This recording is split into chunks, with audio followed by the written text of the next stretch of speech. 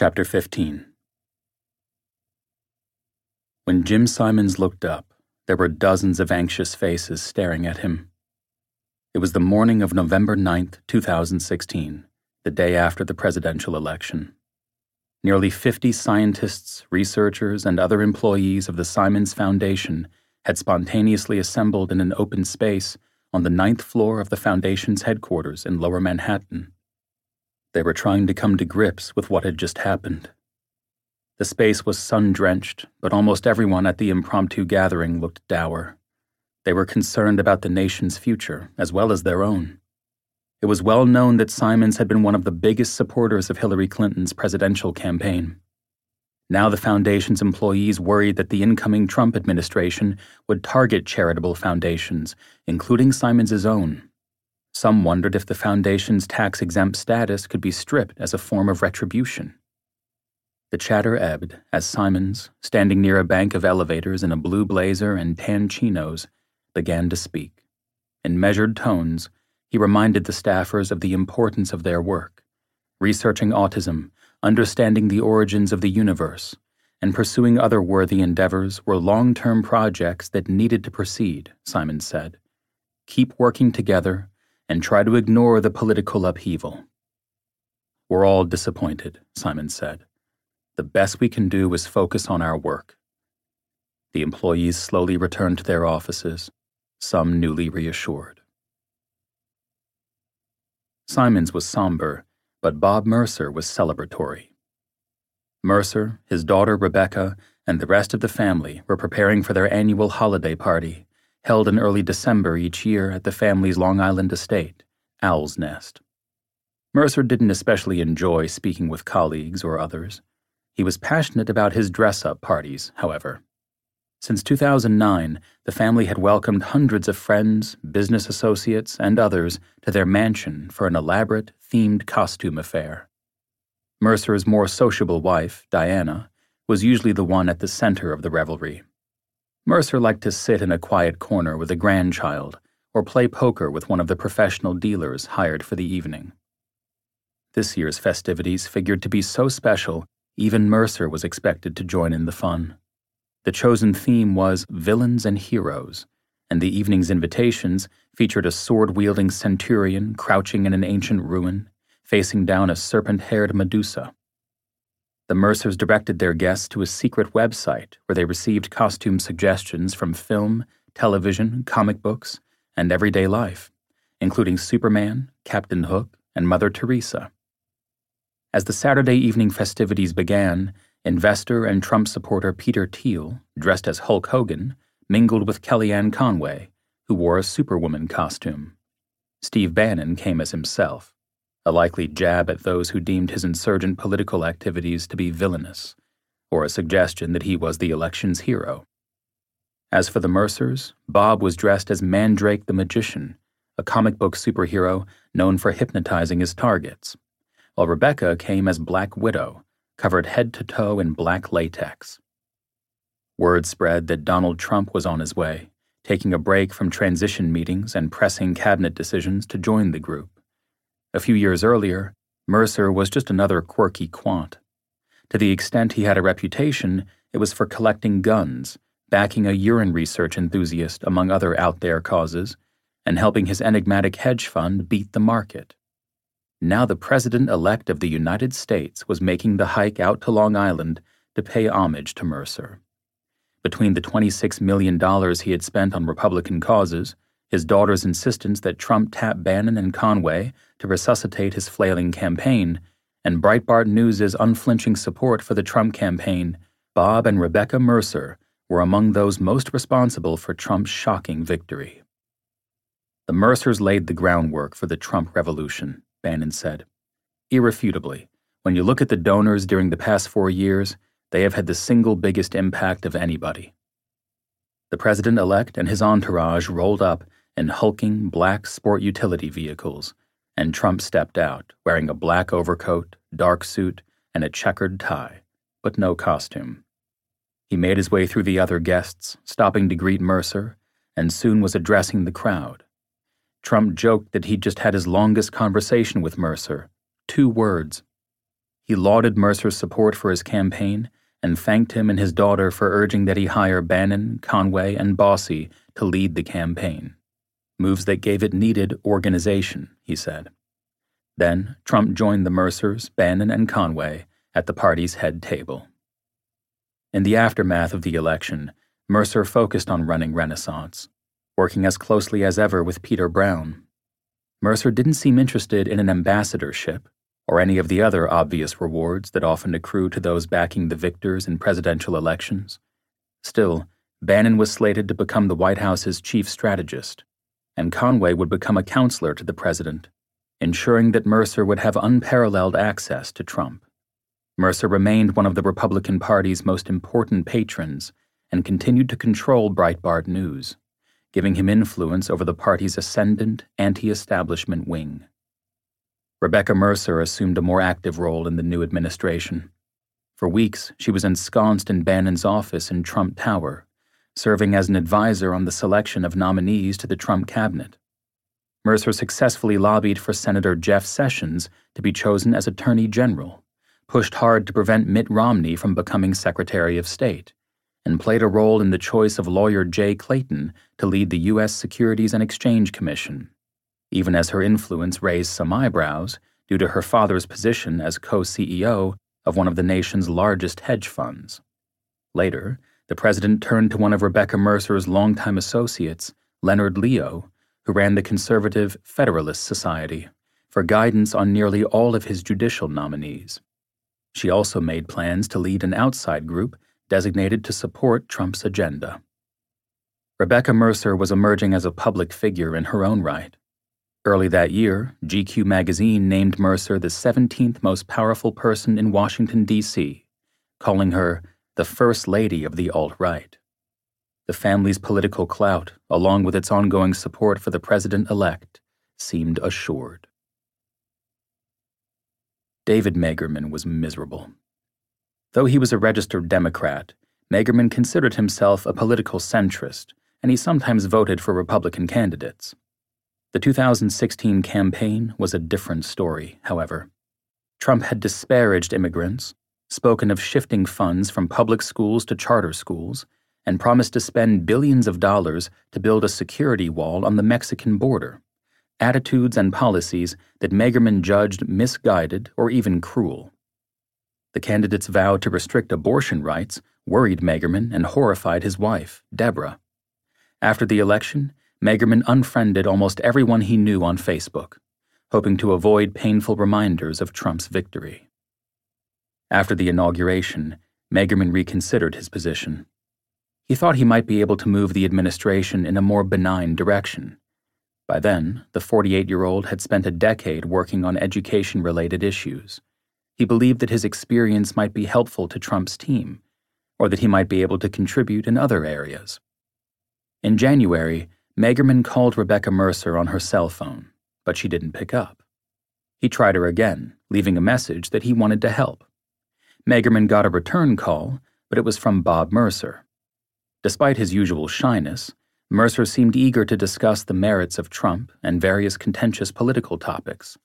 They disagreed about climate change, Obamacare, and the value of a border wall, but their tone remained civil. "He will blow things up," Mercer said about Trump. "That's what I'm worried about," Magerman said. "Do you really want to bring back the fear of nuclear war?" Magerman asked. Mercer said he wasn't all that concerned about nuclear war. Before hanging up, Mercer said he had enjoyed their back and forth, but Magerman was left more frustrated than before. He decided to wait to see what policies the new administration embraced. He didn't like what he saw. In late January 2017, Trump signed an executive order banning foreign nationals from 7 predominantly Muslim countries from visiting the U.S. for 90 days, and suspending entry to the country for all Syrian refugees. The Senate confirmed Sessions as Attorney General, and Trump continued to attack the credibility of both the U.S. intelligence community and members of the media, actions that further irked Magerman. Magerman wanted to do something to temper or even counteract the administration's policies, but he wasn't sure what to do.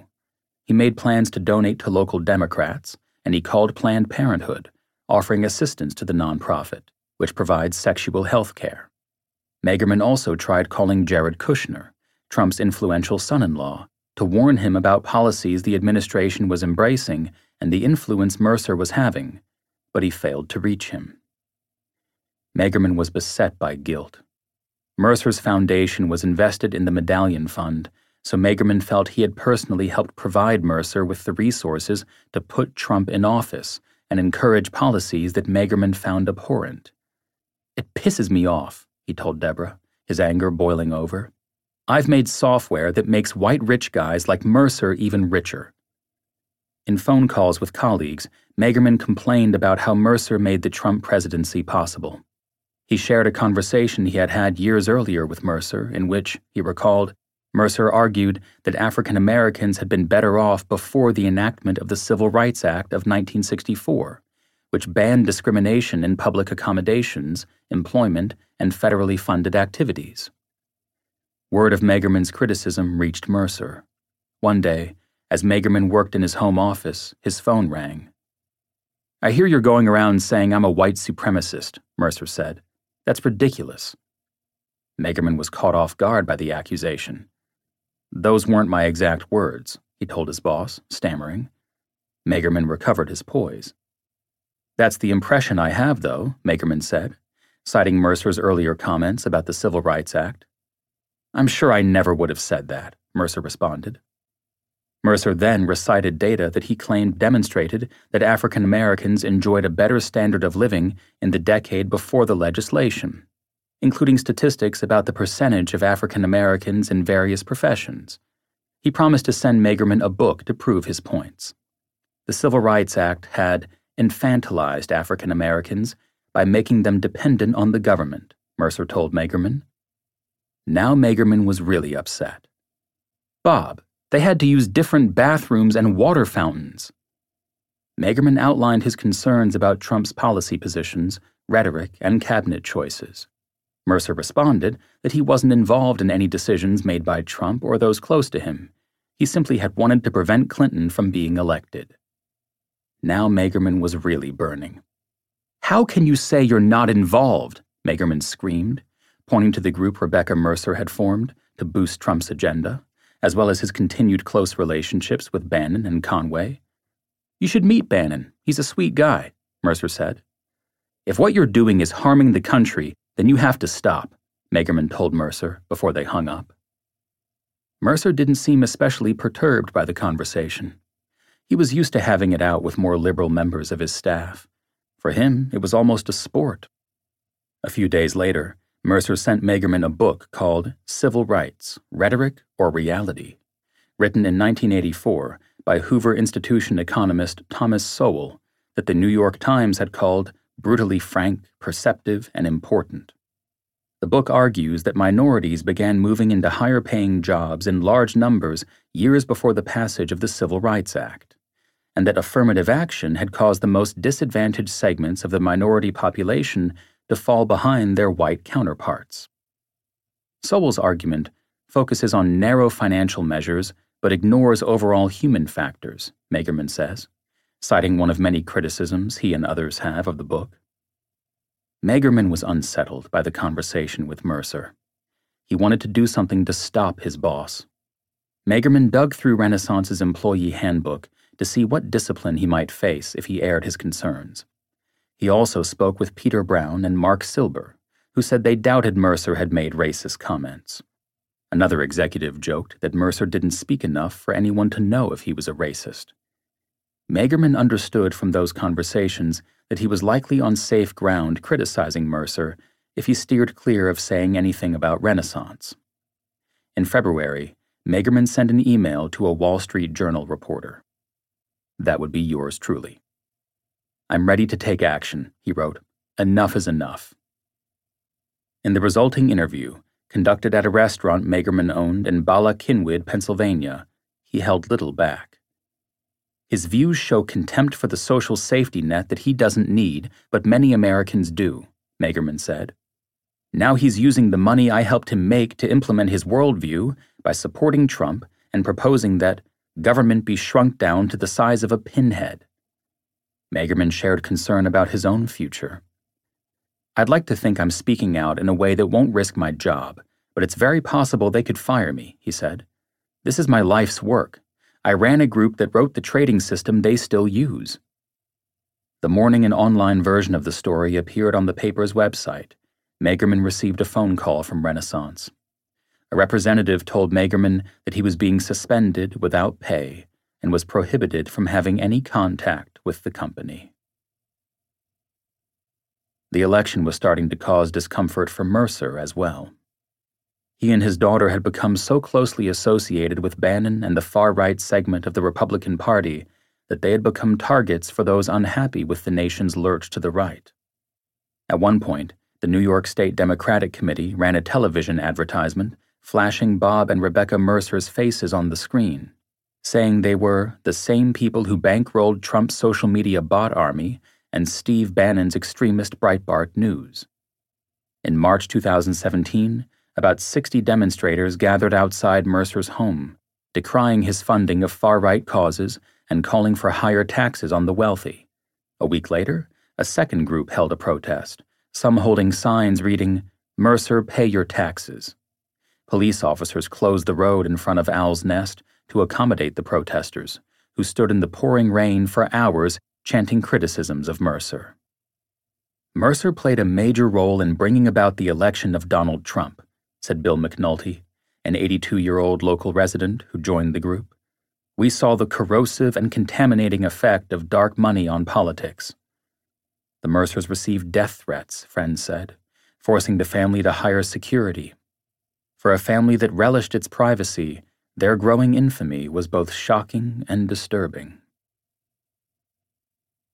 Renaissance didn't know what to do with Magerman. The firm rarely fires employees, even when they're unproductive, disinterested, or difficult. The risk is just too great. Even lackluster, mid-level researchers and programmers are privy to insights and understandings that may prove helpful to rivals. That was one reason Magerman felt comfortable speaking out about Mercer. He had seen others show insubordination without facing consequences. Yet Magerman had committed a cardinal sin for any employee. He had attacked his boss in as public a fashion as possible, even suggesting he was racist. And there were few companies as publicity-shy as Renaissance, one reason many at the firm were reluctant to welcome Magerman back. Magerman had mixed feelings of his own. He had made so much money at the firm that he didn't have to worry about the financial pain of getting fired. He loathed what Mercer was doing to the country and wanted to stop his political activity. But Magerman also remembered how kind Mercer and his wife had been to him when he first joined the firm, inviting him to dinners at Friendly's and movie nights with their family. Magerman respected Bob for his intelligence and creativity, and a big part of him still yearned to please the powerful men in his life. At that point, Magerman had spent 2 decades at Renaissance, and he felt an appreciation for the firm. He decided that if he could go on speaking about Mercer's politics, he'd return to his old job. As he discussed his future with Brown and others, Magerman didn't make it easy on them. "I can't take hush money," he told them. At one point, Magerman paid a visit to the Long Island office and was hurt that so many staffers seemed unfriendly. No one wanted to jeopardize their position at the firm by lending Magerman support, it seemed. Either that, or even left-leaning staffers thought he went about his protests the wrong way. "People I expected to be warm and fuzzy were standoffish," he said after the encounter. "They see me as the bad guy." Overcoming imposing obstacles, the two sides worked out a tentative agreement for Magerman to return to the fold, with conditions placed on what he could say about Mercer. The deal wasn't finalized, though. To help repair the relationship, Magerman decided to attend an April 20th poker tournament at New York's St. Regis Hotel benefiting Math for America, the nonprofit that Simons had founded. The event was a highly anticipated annual showdown for quants, professional poker players, and others. Magerman knew Simons, Mercer, Brown, and other Renaissance executives would be there. Who knew? Maybe Rebecca Mercer would show up. "I wanted to reintroduce myself and be part of the culture again," Magerman says, to show I was making an effort. As Magerman made the 3-hour drive from his home, he began feeling anxious. He was unsure how he'd be received by his colleagues or others in attendance. At the hotel, Magerman pledged $5,000 to enter the tournament. He immediately noticed he hadn't dressed appropriately. Most of the approximately 200 players in the carpeted second-floor ballroom wore suits or sports jackets. The security team wore tuxedos. Magerman went with jeans and an open-collared dress shirt. It was a mistake that added to his discomfort and apprehension. Magerman entered the poker room and immediately saw Bob Mercer. This was no time to be shy, Magerman thought. He walked right up to Mercer and complimented him on the color of his suit, which was an unusual shade of blue. Mercer smiled and said one of his daughters had picked it out, an exchange that seemed to go well. Phew, Magerman thought.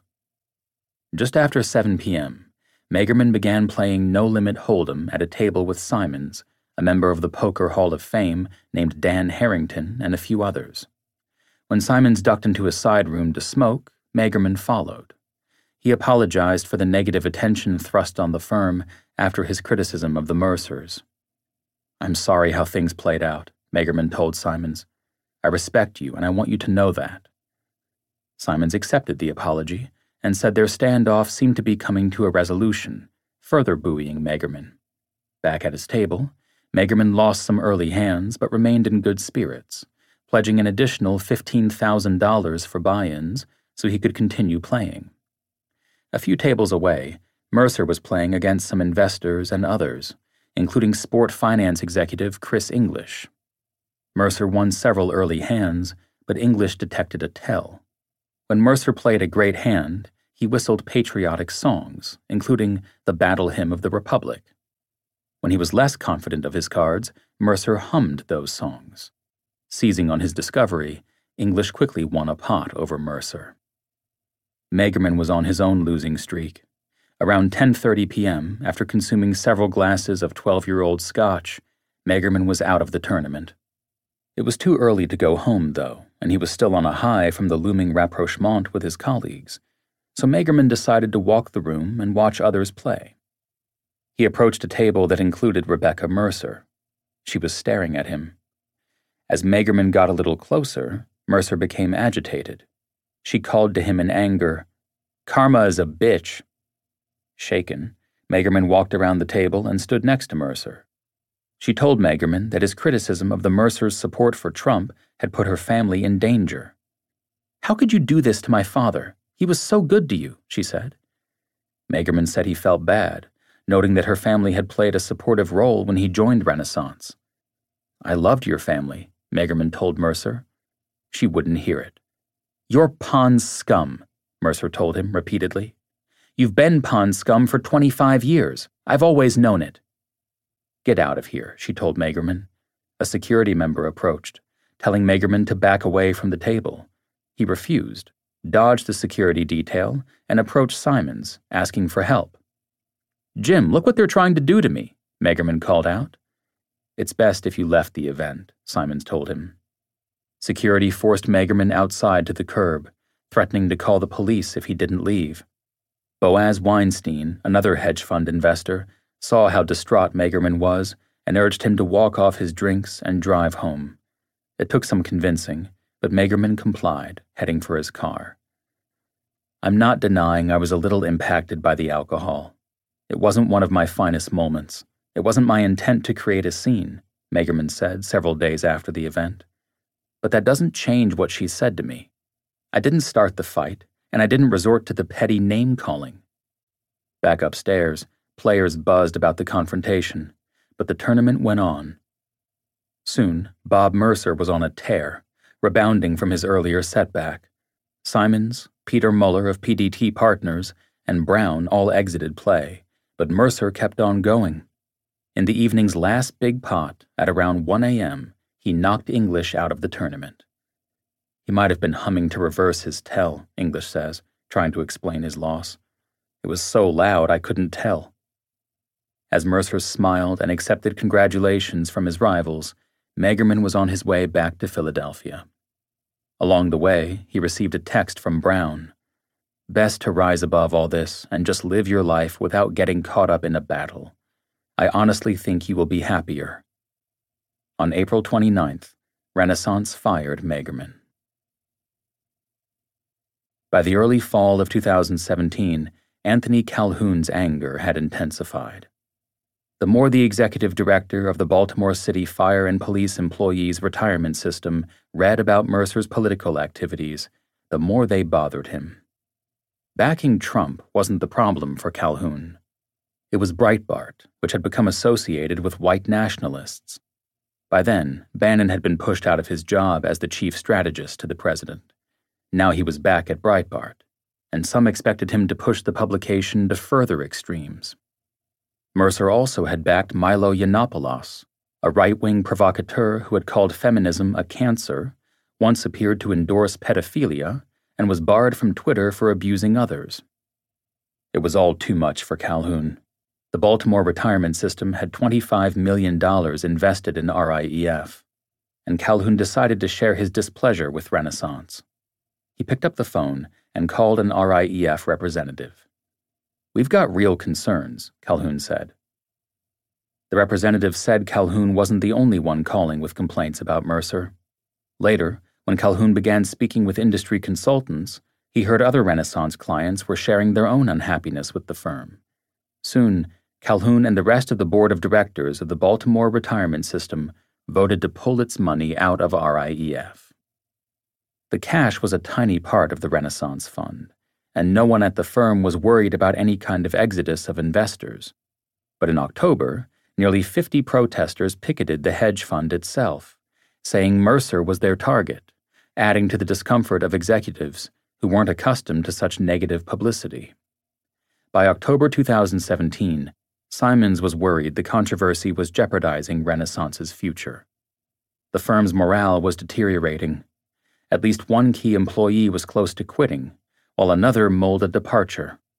Among the most important employees to convey their concerns was Wolfgang Vander, who had earned his PhD in high-energy physics at the University of Erlangen-Nuremberg in Bavaria, Germany. On Vander's Facebook page, "If you send me a friend request, tell me how we met and clear your page of Fox talking points. Thanks." Vander headed the firm's infrastructure group, effectively making him Renaissance's most senior technology officer. Simons became convinced that Renaissance would have a tougher time competing for talent. For more than a year, Simons had ignored Mercer's growing role in politics. Now he felt compelled to act. On a crisp October morning, Simons dropped by Mercer's office. He said he had an important matter he needed to discuss. Simons sat in a chair opposite Mercer and came quickly to the point of his visit. "I think it's best if you step down," Simons told Mercer. It wasn't a political decision, but one made to ensure the firm's future. "The scrutiny on the firm isn't good for morale," Simons said. Mercer wasn't prepared for the news. He looked sad and hurt. Nonetheless, he accepted Simons's decision without protest. Later, Simons told a group of students and others at MIT's business school that there was a problem of morale at Renaissance. Morale was getting worse. It wasn't an easy decision, Simons later told a friend. On November 2nd, Mercer wrote a letter to Renaissance investors saying he was resigning as Renaissance's co-CEO, but would remain a researcher at the firm.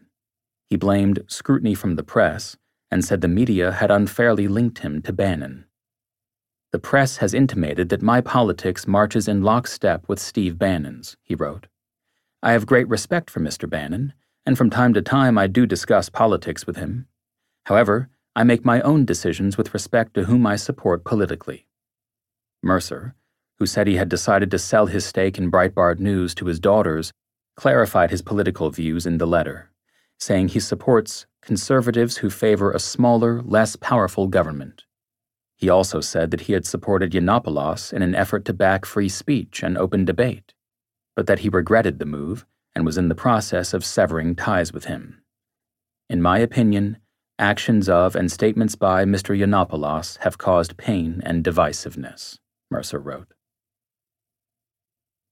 In early 2018, a few months after stepping down from his job, Mercer received a call from Robert Frey, the former Renaissance executive who, after leaving the company, had founded a quantitative finance program at Stony Brook University's College of Engineering and Applied Sciences.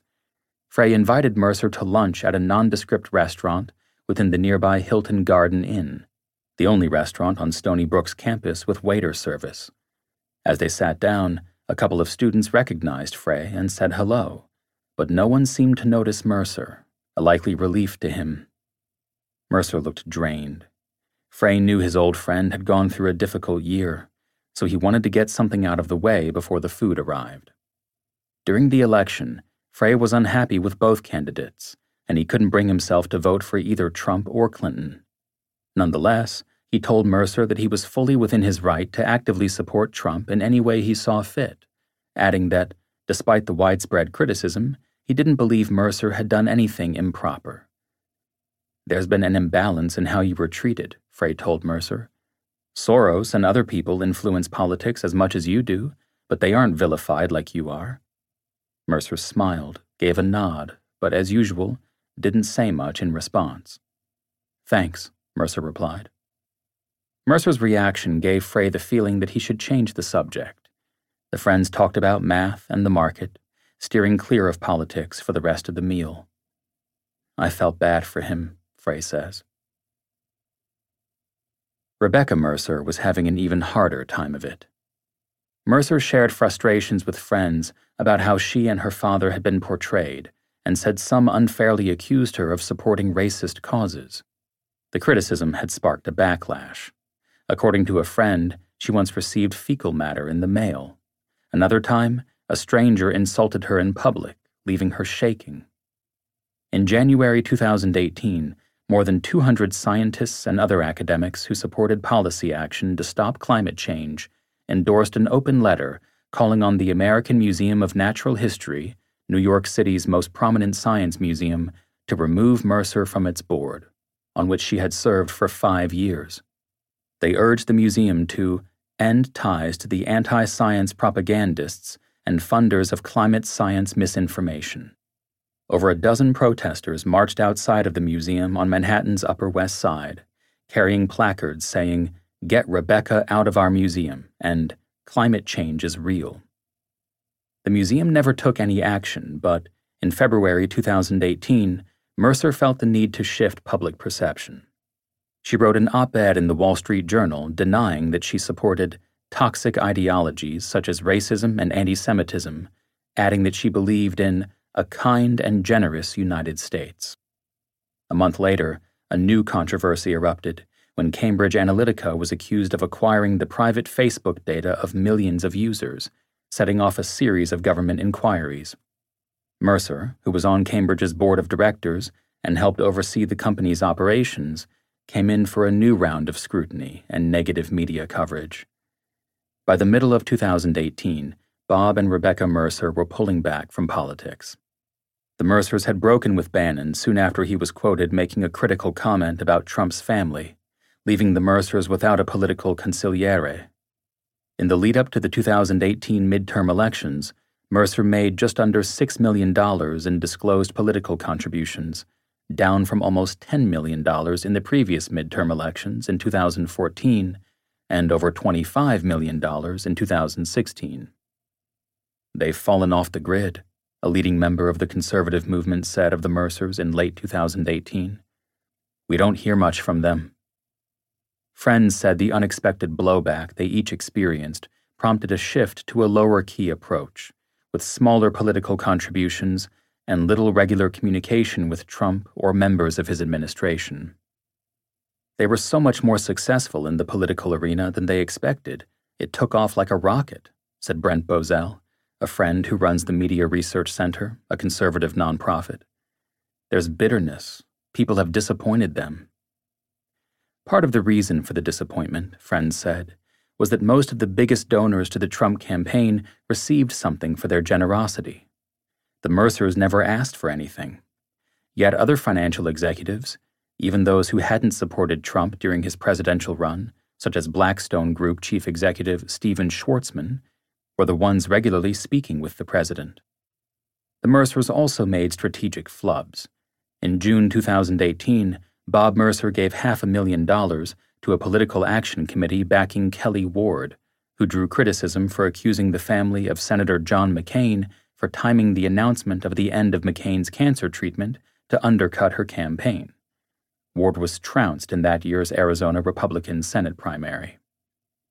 As the president and the Republican Party began gearing up for the 2020 election, the Mercers remained well positioned to influence the campaign.